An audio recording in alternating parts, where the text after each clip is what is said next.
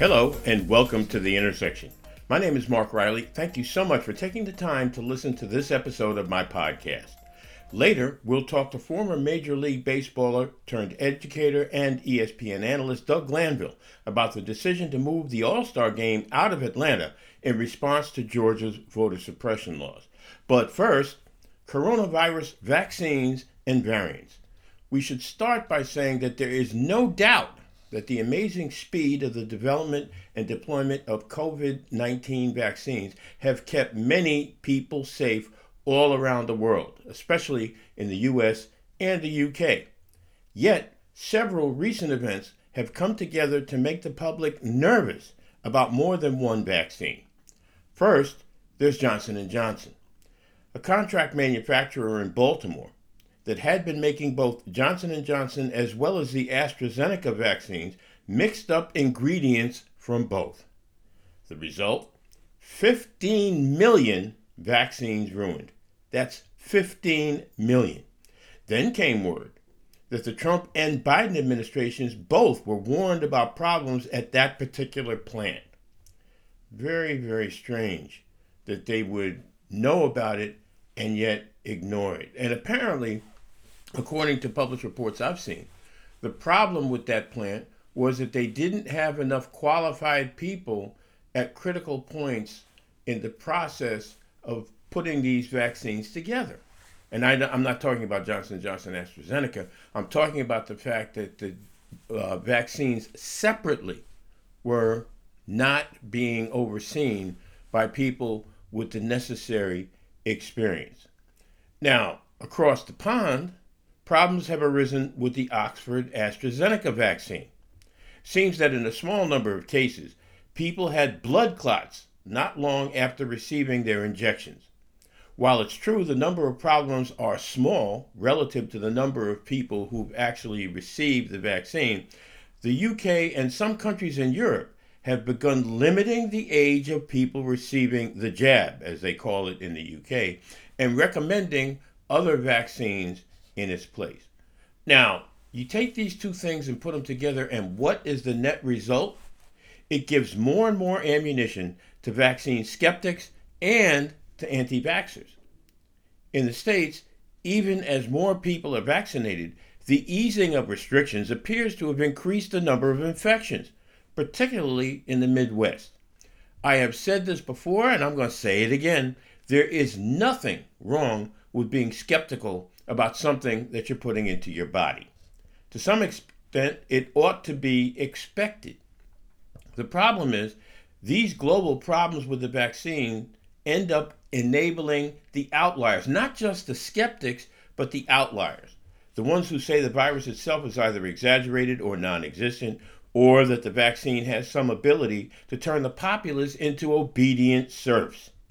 Talk about a self-inflicted wound. What are we to make of all this vaccine, for want of a better term, mishegas? For me, it's fairly simple. At my age, the vaccine trumps the danger from a blood clot. Now, what's of concern in the USA is the potential cratering of Johnson & Johnson vaccine deliveries. This has created the absurd situation of unused vaccines in some states and shortages of vaccines in still others. There are also reports of some Johnson & Johnson vaccine recipients having severe side effects.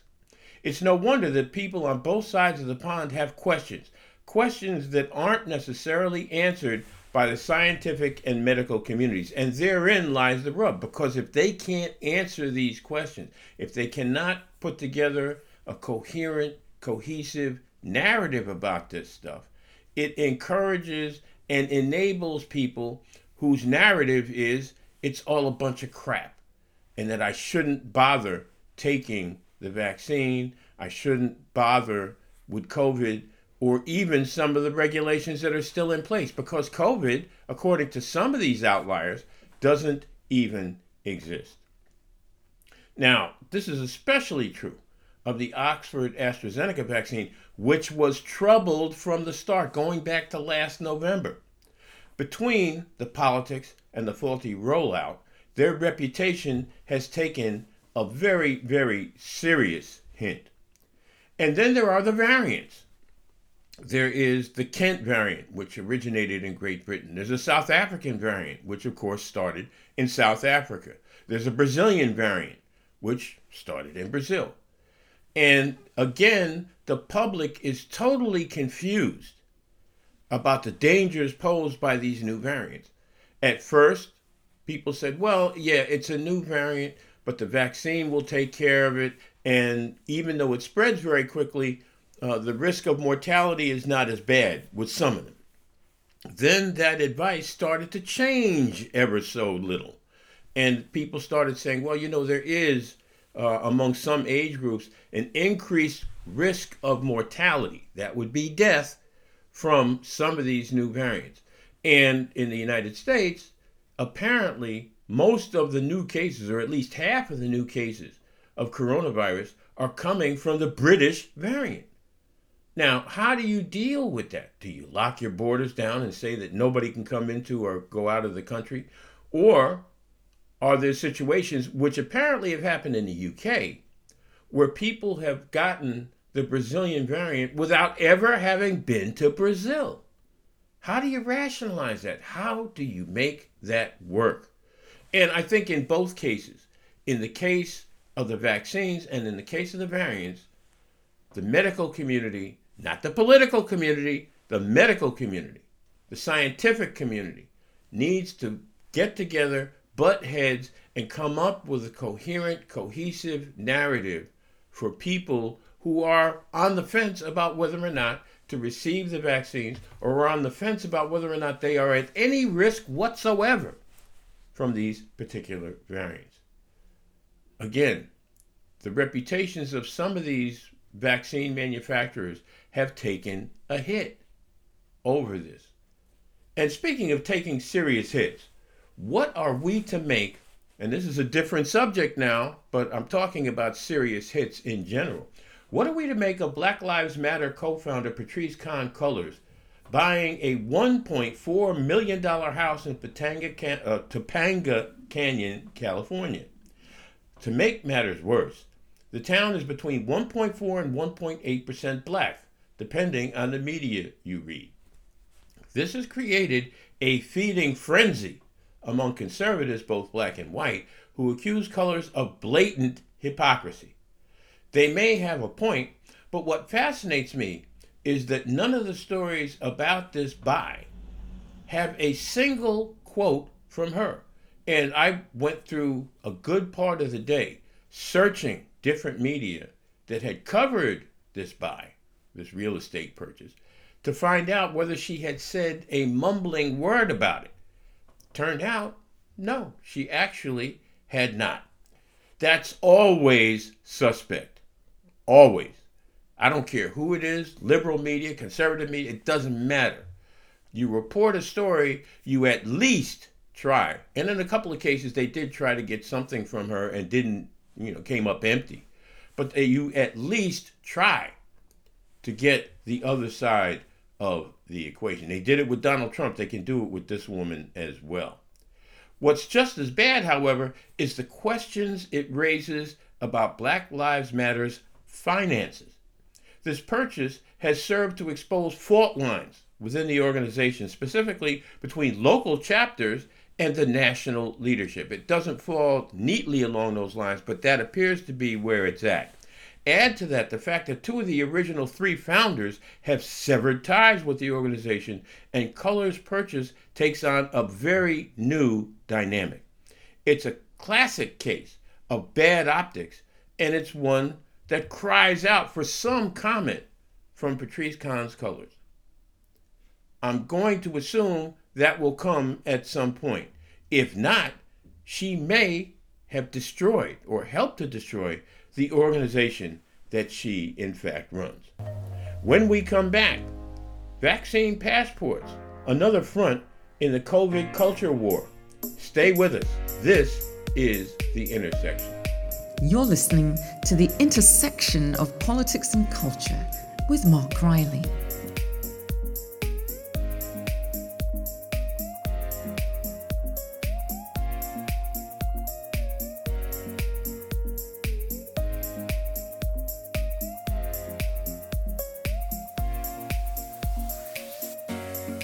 Welcome back to The Intersection. I'd like to know what you think.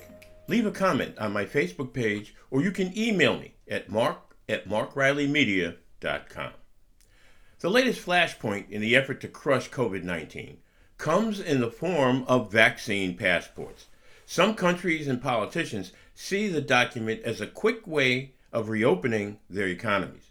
This is especially true of economies that rely on tourism, both domestic and international, and of course, segments of those economies that depend on tourism and other areas where without some proof that you have a vaccine, people will feel that they're at risk, or they won't actually participate fully in the economy because they're afraid of the risk. Now, opponents have problems with privacy issues and the creation of a two-tier society, one for the vaccinated and the other shut out of numerous activities because they either haven't gotten the vaccination or they can't prove they had the vaccination. And it's not just in the U.S. where people are wrestling with this question. Countries throughout Europe, businesses like airlines, cruise ship companies, anyone with skin in the game is weighing in. President Joe Biden in the U.S. says for now, the federal government has no plans to impose a vaccine passport. That means it's up to the states, and that has been a mixed bag. Some states say entities that receive state funding cannot require people to show proof they've been vaccinated. That would be in Texas. In New York, on the other hand, Governor Andrew Cuomo has rolled out a pass that allows folks to show they've had the vaccination via smartphone or printout. This, of course, holds open the possibility of mass confusion. Does someone need to show a vaccine passport in order to fly within the U.S.? What states will require them and what states will disallow them? Passports, these vaccine passports that is, are becoming as weaponized as the vaccine itself. We ought to start with a truth or two. And this I take quite personally. When it comes to privacy, we don't have any. Let's get real here. We are in a situation around the world, in fact, but certainly in the, quote, developed world, where CCTV can follow your every move. They can follow your car on the road. They can follow where you went, who you saw. All of these things, which would ordinarily come in the within the purview of your personal privacy, technically no longer exist. We have to take the government's word, and this is ironic, we have to take the government's word that they will be used, for example, to catch criminals and not to track ordinary human beings or law-abiding human beings. I don't know whether that's true or not, but the fact of the matter is, between CCTV, algorithms that turn browsing on the internet into nonstop sales pitches, in short, that horse left the barn a long time ago. We do not have what we, perhaps among baby boomers, have been raised to believe is privacy. Personal, group, whatever. We just don't. On the other hand, we have to start asking ourselves the questions of freedom and a system of haves and have-nots. Is it certainly worth examining? Yes, it is. If a person chooses not to have the vaccine, what areas of a normal person's life should be prohibited? Is international travel one? Is going to, for example, a pub? Is that something, or a bar or a restaurant? Are those things where individual landlords or individual shop owners are able to dictate whether or not you have to show proof of a vaccine? What are the remedies? And this is the flip side, because there always is, in fact, a flip side. All right? What are the remedies available to someone who is infected with COVID by someone exercising their freedom? See, because it's not just privacy, it's also many people have framed this in the context of freedom. I should be free to make the choice not to wear a mask. I should be free to do this. I should be free to do that. And the fact of the matter is, the sad fact of the matter is that in some cases, people's individual freedoms may trample on other people's freedoms. So that if you say, I'm free not to wear a mask, and then you infect somebody, you have then trampled on their freedom to be safe within a public space. So the other question, of course, and I alluded to this earlier, who decides these passport rules? Is it politicians, who, by the way, not that many people trust? Is it individual shop owners? Is it pub landlords in the UK? It is a complicated question without an easy solution. My natural inclination is to opt for freedom, such as it is. But you have to ask yourself again, what exactly is freedom? Confusing rules from state to state is not the best route to any kind of freedom. There should be a uniform policy across all the states. I mean, we have 50 of them. You can't get 50 governors in a room to agree on something? Maybe not. That's politicians for you. It should be something that assures the maximum amount of safety for the largest number of people. Right now, I don't think vaccine passports are the answer. A better solution I'll leave to people whose job it is to set policy for all of us. When we come back, Major League Baseball moves its All-Star game out of Atlanta over Georgia's voter suppression law.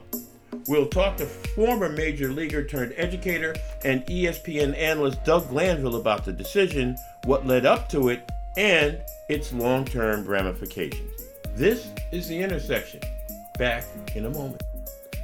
Hi, this is Doug Glanville, and you're listening to Mark Riley on The Intersection.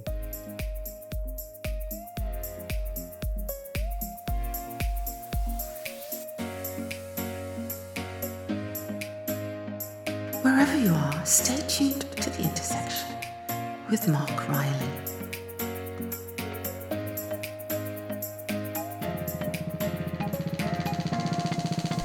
Welcome back to The Intersection. Major League Baseball sent shockwaves through both the sport and political worlds when it decided to abandon Atlanta for this year's All-Star game. The reason? Georgia's voter suppression law, signed by that state's governor, Brian Kemp. But what were the sequence of events that led to the decision? And why is it that some people who have been fighting against voter suppression opposed the moving of the All-Star game? Here to discuss that and much more is former major leaguer, educator, and ESPN baseball analyst, Doug Glanville. All right. First of all, Doug Glanville, thank you so much for doing this and joining me on The Intersection. I much appreciate it. Yeah, cousin Mark, man, I appreciate it. Full disclosure, we go way back as family. Back. Absolutely. But, always been a great admirer of your incredible insights and work over the years. So I'm glad to see you back behind the microphone. So good to Much appreciated. Much appreciated. Let me start out by asking you, I think that the decision Major League Baseball made to move the All-Star game out of Atlanta because of the voter suppression law that was passed in Georgia sent shockwaves both through the political world and the sports world. Tell us a bit about the genesis of the effort to make that change. Well, certainly the genesis has been a long time coming. There was a lot of reflection, particularly in the United States, over the killing of George Floyd. I know that was a pivot point for a lot of corporations, a lot of enterprises, as well as, of course, the consciousness of communities of color and the engagement around larger society. I felt like that moment crystallized certain things because of the undeniability of it. And the fact that, you're talking in the public sphere, public domain, you knew that this had changed some responses that typically would have been handled or sort of put out there, so to speak, by corporations or leagues like Major League Baseball. Major League Baseball's history, when you think about Jackie Robinson breaking into the league, in 1947, this is a league that pioneered integration for major institutions in the United States. But from that moment forward, through Robinson's legacy, they kind of stalled out in being leaders in that regard. They started to go into more of a reactionary relationship. And maybe it's partly the changing demographics of other sports as they became less the number one sport, but they started to sort of be more of a follower in that regard. So the surprise that you mentioned, the surprise is related to a league that had been seen now as sort of a passenger, right? More than a driver of any of these type of discussions. Sure. And this moment with the All-Star game really showed a lead position that they were willing to take. They knew the writing was on the wall a little bit because they were going to Atlanta, a controversial voting state because it turned blue in the election, and people were saying, how did that happen? And there was concerns for the Republican Party, who expected to win the state, quite frankly, that they said, all right, now we have to look at, how did we lose? And of course, the politics of America says, all right, well, let's look at what happened. Let's figure out how to shift it just slightly this way so that we win. And they made very aggressive moves to try to position themselves in doing elections. And so because now the All-Star game's going there, now you have the legacy of Hank Aaron, who this incredible, one of the best players of all time, came sort of the next generation beyond Jackie Robinson. And he went through all the racism and horror of his breaking a record by Babe Ruth that was longstanding, and also a symbol of, in some ways, of this like conflict between white and black, right? Hank Aaron comes along and knocks him out of the box. So he never stopped working on advocating for things like voting rights. So Major League Baseball was in a very impossible position to try to go down there, honor Hank Aaron, in a state that had taken steps that Hank Aaron worked so hard and many others against limiting the access to the ballot. Doug, how instrumental were the players, the contemporary players, in getting the league to take this stand? The league really led. Recently, I have a show called Classes in Session on Marquee Sports, which is the effectively the Chicago Cubs network. Mm-hmm. And we had Jason Hayward, who's a current player, and Curtis Granderson, who's a former player. And both of them expressed that there really wasn't this, okay, we're going to talk to players and take a vote. They did communicate and they listened, but the real lead and push was out of the commissioner's office, it appears. And Rob Manfred, who's the commissioner, said, look, I know it's going to be hard to get unanimous consent here. We have a lot of political ideologies here and leadership probably skewing conservative, which is the leadership of Georgia. Mm-hmm. And he didn't really sit back and say, let's just get a unanimous vote. He's like, this is what we need to do. So he really did take the lead. And I think what's starting to happen in baseball is a recognition that the NBA has Adam Silver as their commissioner, who really has from jump gone out and said, I'm going to take this on head on. He kind of decided that the leadership out of the commissioner's office was going to always be in this lead chair, recognizing that you have a huge black constituency in the NBA. So baseball, not having that same level of diversity from a black-white standpoint, was a lot more conservative in their approach, and turns out politically, for the most part, also in their ownership. So it was a big step by the commissioner to say, we're going to do this. I don't have time to be messing around. We need to make a decision quickly and really make sure that we're on the, as he said, the right side of history. So yes. So I think there's a lot of elements to your point that this was unexpected. Mm-hmm. And definitely not the positioning that baseball had taken in recent times, and an attempt to really recapture and sort of support the commitments that they started to make, especially after George Floyd. They started to really say, we got to step back. And so this was a step that was consistent with that. Doug, I wonder the extent to which Major League Baseball anticipated the tremendous backlash to this decision. I mean, you have, and it's not just Republicans in Georgia. There were some Democrats who were actually working on ending voter suppression, who advised Major League Baseball not to leave Atlanta, not to leave the state of Georgia. Stacey Abrams, very prominent worker against voter suppression, asked not to have boycotts, not to have Major League Baseball leave. Yet they did it anyway. Why do you think that was? Well, this was an inelegant solution in a sense, because when you have two issues, it's twofold. So on one level, there's a national consciousness that you're trying to engage on. And that, voting and access, which is a long-standing history of suppression for the Black community forever, just it's built Really? on it. And I mean, you go back to 1898, taking up my history lesson, right? Wilmington, North Carolina, you had registered voters, 125,000 Black registered voters in the state of North Carolina. After they burned everybody down to kind of install this white supremacy group that rejected an election that was democratically elected, and Black and white participants in what the fusionist group who ran this ticket was actually harmonious to a certain degree. The voting went from 125,000 to 6,000 in a matter of 6 years. And this is BBC.com, by the way. So no, it's amazing because my grandparents lived in Wilmington and ran during the riots from Wilmington to Hartford, Connecticut, which is where a big chunk of so I know from where you speak about Wilmington for sure. Yes. Right. So you look at that, that kind of impact of what voting has represented in America.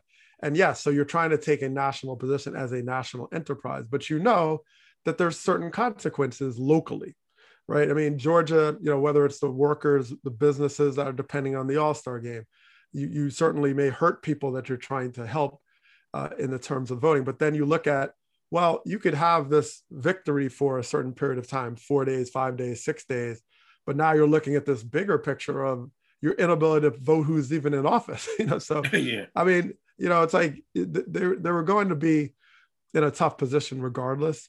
And I think they took the position that had a national implication.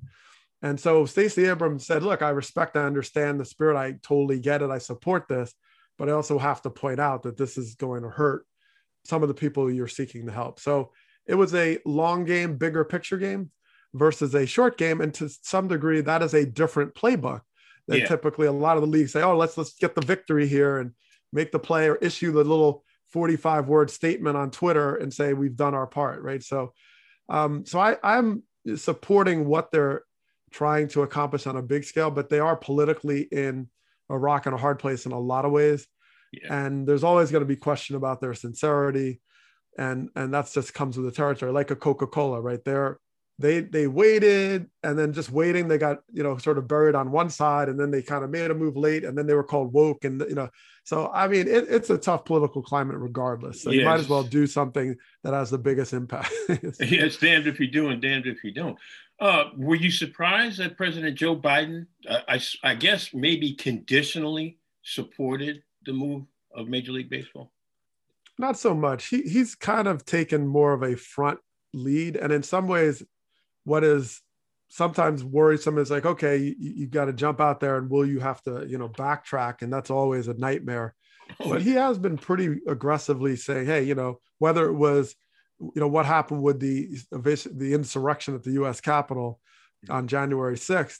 And he came out fairly quickly saying, we know this would have gone differently if it was Black and brown people who were protesting. I mean, I thought that was really like forward on his part, because politically you usually, let me wait and get the evidence. And He just sort of understood how to underscore the cultural reality that may not always need dotted I's and crossed T's, but it's just part of culturally how we know things have operated for a long time as people of color. So I do appreciate his efforts to try to shed light on that and be sensitive to that, because that's the feeling a lot of people had right away in many of these cases. Yeah. So baseball is definitely taking a different stance here. Now, you work at ESPN, and without betraying any confidences, I'm curious whether or not your colleagues at the network discuss this sort of thing during the course of a regular work day. Do they go back and forth about it? Is there any debate? Are they even interested? It's interesting because I have not really had a lot of engagement around the All-Star game move. I think there's almost like in the sports world, it's a little bit like looking around quietly, like what's going to happen, like there's sort of like, there's a little shock, the residue still. Mm-hmm. But when I think of ESPN, I think back to George Floyd. Here I always have written on the intersection of sport and society. I've always lobbied to do more of it at ESPN and many other places I've been. I teach a course on it. And, I was kind of pleasantly surprised that ESPN reached out to me to write an essay about George Floyd for Outside the Lines. Sure. And that was what was different about that than, say, framing it in something a long form like 30 for 30 or E60, where you kind of have all this contextualization. They actually came and said, we're going to kind of be real-time response. We're going to kind of get after it, fairly quick timeline. And so I was able to write this piece that they ran, and they knew right away, people were going to take heat. It went all the way up the chain of Disney, because people were like, all right, wait, let's make sure every word is right.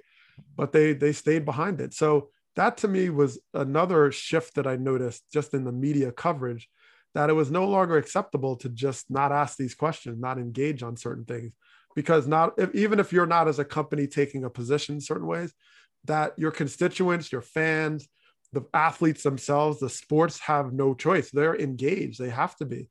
And athletes, we know since the dawn of time, Black athletes in particular, they knew that they had to be very versatile in how they engage these subjects, because often they were the figureheads and the cornerstones of change in their communities. If Jackie Robinson didn't speak, if, many of these incredible athletes, Wilma Rudolph, you can go down the list. If they didn't engage on certain topics, the conversation wasn't brought up. We weren't all in these sort of forums to be able to do that, other than maybe in the clergy. It was really difficult. So that, I believe that as sports, the stick to sports and shut up and dribble or whatever, that is so antithetical to how the Black community has been able to progress, or at least challenge certain systems and challenge certain thought process along the way, because those were our platforms. So I think it's now, there's a realization that, look, if I go to, it's what I experienced, right, as a base of this realization is, yeah, it's fine. I want to go to be a Philadelphia Philly and put on my uniform. But the reality is, I don't get to compartmentalize my life like that. I don't get to be like, oh, I'm just going to play baseball and that's it, and I'm just a baseball player. But then when I go shovel my driveway, there's a police officer in my driveway, or I don't know, if I'm leaving at 2:00 in the morning from the stadium, what's going to happen when I get pulled over? Like that's just my reality. That's a lot of people's reality. And no longer can you just be like, well, just separate that and act like this is not part of your everyday life. It's interesting. I'm a little older than you. And one of the biggest impressions of my young life was seeing Jim Brown. Who else was it? Kareem Abdul-Jabbar. Yeah, the Cleveland Summit. Yeah, the Cleveland Summit, and them standing with Muhammad Ali, who was my idol as a kid, because he was the first Black person who actually got up and affirmatively said, I'm pretty, I'm great. When I was coming up, you didn't do that as a Black person. And to see him do it, and then to decide that he wasn't going into service and have this group of stellar Black athletes back him up, was extraordinary for me. It made an extraordinary impression. But you mentioned just now your experience, your personal experience in, what was it, Hartford? When you were, can you talk about that a little bit? Yeah, I mean, this was definitely a turning point for me, but I lived at the time in Hartford, Connecticut, and we lived on the western border of a town, West Hartford. So for those of you not from like the provincial Northeast, every town has its own police, there's just not much regionalization. And New England, of course, founding colonies, they're really serious about this. So I knew this growing up in New Jersey, but in Connecticut, it was the same flavor. So I'm living in the capital city, Hartford. I'm a block away from this border, and it's a real border, Yeah, it's a hard border. Yeah, it's like, okay, Hartford is Black and brown, a lot of poverty. It has this sort of white power center government in the west end of the state, of the capital.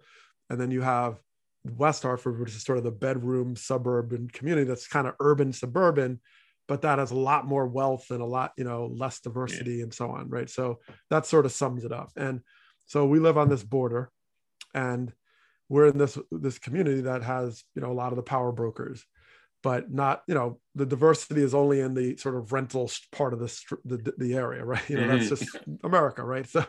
So long story short, I'm shoveling one day in the middle of the day, 3:00, and it's been 4 snow days in a row from school.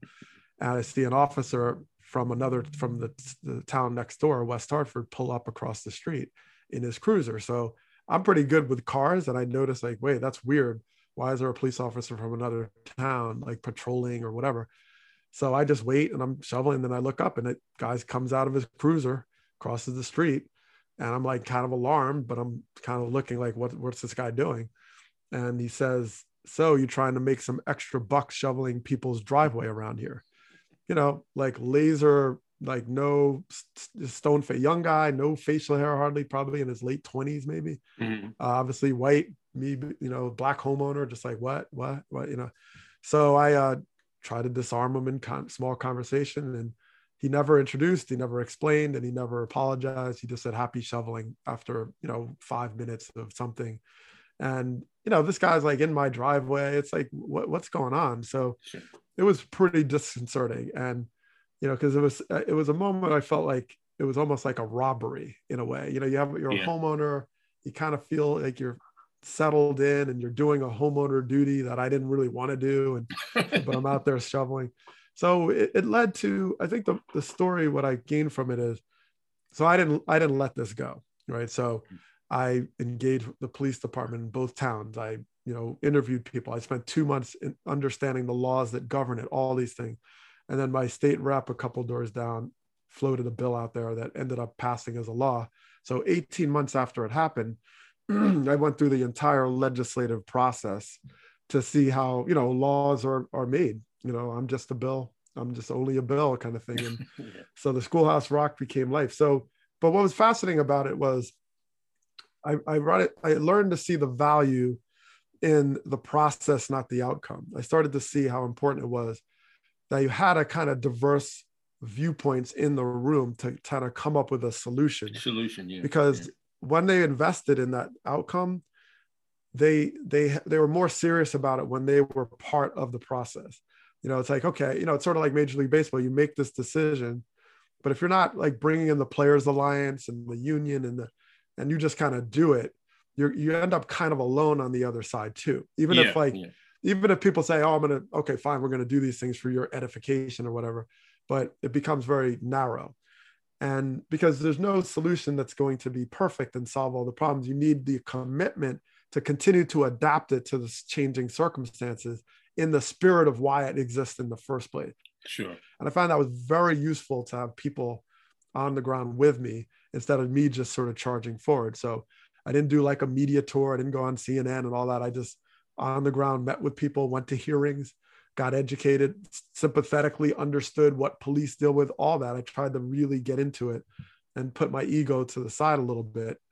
And I think it paid off, because at first started off kind of nasty. And then by the end, I had a nice coalition of people, and I ended up serving on the police council for the state. So I work on police training and curriculum and certification and decertification of officers. So that was a pretty solid outcome. I think it went as well as I could have expected, partly because I played the long game. Well, it's interesting because you took an action that had a long-term consequence. And my final question to you is whether or not you think what Major League Baseball has done will do, in a larger sense, what you did, which is to have a long-term consequence to this particular relatively controversial action. Well, that's a great question, Mark. And that's the real $1 million question around Major League Baseball, or just any corporation. Do you have the stomach to really go through what is a protracted process with people laying in the road? This isn't like, oh, go ahead, do this. This is great. Yeah. Have got a lot of blowback. There's a lot of now they're telling leagues stick to sports right now that, and we know there's laced with hypocrisy, through all this, but the challenge is, do they have that long-term plan? And look, since George Floyd, I've been engaged a lot with Major League Baseball around, and I've pitched them for years about having a curriculum, talking to players, educating players. I've recently pitched many entities around baseball, including Major League Baseball, on having a chief academic officer. And the reason I suggested that is you want to be able to distill this information fairly quickly, have someone like a Harry Edwards or someone, or, of course I'd volunteer, but the idea that you can provide an education around this so that players, when they speak, they feel informed, they feel like they can have constructive engagement around it. So I don't know what baseball would invest in, but I do think they are much more committed to a longer game. Mm-hmm. And by taking this step, you think about the nightmare that might have happened. What if they did have the All-Star game in Atlanta, and then players like Mookie Betts is like, you know what, I'm not playing, I'm boycotting. Yeah. We're kneeling at I'm just saying, like, this I appreciate what Stacey Abrams is saying. But understanding if they didn't move it, there's still going to be a lot of real serious protest around this. Yeah. So, I mean, so I think they also thought that through a little bit to say, all right, well, what should we do? So yeah, I hope they're in it for the long haul. I do think they're much more serious and more aware. There's more effort, but we've seen the performative gestures before. So they have to prove it. They have to walk the walk, and it's not going to be, nobody's going to make it easy on them from, if you want to call it sides, both sides. And, they have to be prepared to do that. So I appreciate it. I think that was a move that is consistent with what they've been saying they're trying to change about their social positioning. Sure. And time will tell. Time will tell. I just thought of one other question, because I didn't know this until I forgot what article I read. After you retired from Major League Baseball, you were up for some managerial positions, and yet you didn't become a manager. Why not?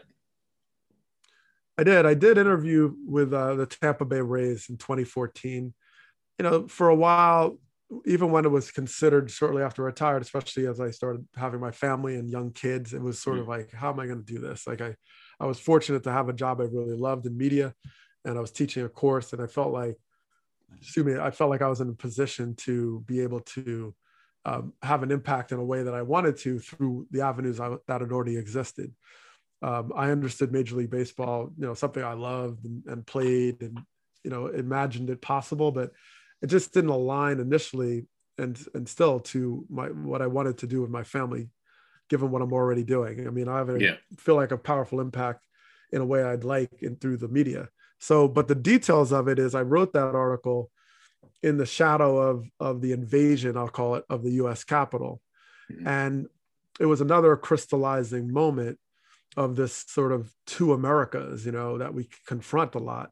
Mm-hmm. And outside of what we mentioned with President Biden, noting that this would have gone differently if it was Black Lives Matter or a Muslim campaign, we know that there's a lot more to it than just the U.S. Capitol. There's so much more to this duality that we have in the United States and abroad or wherever. So I kind of felt that given the choice, would I then take a job, and effectively it's a job, to be on the road and gone all the time, as my kids are asking these really probing questions about why are people like invading the Capitol, United States Capitol, and why are there so many double standards? They're starting to get to that age as like preteen, 12 years old, turning 13. And I just felt very committed to not putting myself in a position where I'm gone all the time and I'm leaving it to them to figure it out, all on my wife. And I realize there's a privilege in my saying that, because I have these other jobs that I can rely on, mm-hmm. and so that, that's because I think getting into that article was about checking boxes. That was sort of the theme. I hear, and I'll give you a short story. The Selig rule is the rule that governs that Major League Baseball teams have to interview one minority candidate for every baseball job under their purview. Mm-hmm. That was the requirement. That was, somewhere in the 90s, late 90s, 99, I think. So what happened? Well, the reason they put this in was partly because Black candidates in particular were always told, you need experience. You need experience. You have no experience. You have no experience. Since 87 in Al Campanis, you need experience. So they got the experience and went to the minors and winter ball and all these things. And so soon as they got online, the rules changed. Right now, was it directly? Maybe not, but it was sort of like, oh, now we don't care about this kind of experience. We care about this kind of experience. Yeah. So it became an apprenticeship with handpicked candidates who were special assistants that were laterally moved into the managerial chair. So after getting the experience and all that, the rules changed. And that was really frustrating. So there was a period, and I believe I want to say it was 15 managers that were hired without any previous managerial coaching experience. Mm-hmm. All 15 were white. There wasn't a single one of color in that stretch. So when stuff like that happens, you say, well, wait a minute, are people really intentionally undermining this? And, knowing that the league can only do so much for these teams, these organizations. So I think I was looking at the fact that, who are these new candidates they're hiring with no experience? Well, a lot of them are Ivy League pedigrees or check this, check that. Former players recently done media work. I'm like, I hit all these boxes, but I don't want to check a box of being Black and creating diversity when you're just checking the box, but it's actually, for me, I'm living in this box. Right? Absolutely. I live in this box. And until you understand what that means, like, okay, I take a job with, pick any city in America, San Diego, Boston, Milwaukee, and I'm going to look for a house in a certain neighborhood. The things that I weigh in figuring that out are diametrically opposite or completely different than a white candidate going into the same job. That's just reality. And so it's not that simple just being like, hey, we have a Black candidate. Well, are you willing to really invest in understanding what that actually means? And so that was sort of my point in that, in saying, although I appreciate it and, I'm in these circles more and more, that is the next thing that baseball has to really understand. It's not color by numbers. It's not that simple. It is an experience. It is a system to benefit certain people that's based on color. And there's a legacy behind that where it's reinforced consistently, because it's really hard for people to go against their own privilege, no matter what it is. So I think that was sort of the point I was underscoring about it. And I watched Dusty Baker, a longstanding Black manager in Major League Baseball who it's like a phoenix and really popular. But, he's what the only job he could get is the Houston Astros, who, 2007 defrauded the game in a sign stealing scandal, one of the worst scandals in baseball history. That's the only job he could get after being out, after winning 90 games as a top flight manager. If you're a person of color and you watch that, you go, what's up? What is up with that? Why do Black candidates only get these rebuilding jobs or these jobs where you're cleaning up messes? Why can't they just walk into like Yankees or whatever? So I think all that I'm mentioning there is sort of what made me hesitant about it. And I'm still in touch with these teams, and but it was kind of a family first thing because of the moments we're facing right now. We're in the midst of the George Floyd trial. Yeah. Hey, these are moments, and I if I can, I want to be there for your to kids, talk to absolutely. my family about it. Doug Glanville, thank you so much, man. This has been a really enlightening interview, and I hope we do it again sometime soon. Brother Mark, it's great to be on, and wish you great success, and keep me posted any way I can support, and let's keep in touch. Thanks again for listening to this episode of The Intersection. The executive producer of the broadcast is Ms. Kim Jack Riley. Music is by Eric Lund. Until we meet again, please stay well.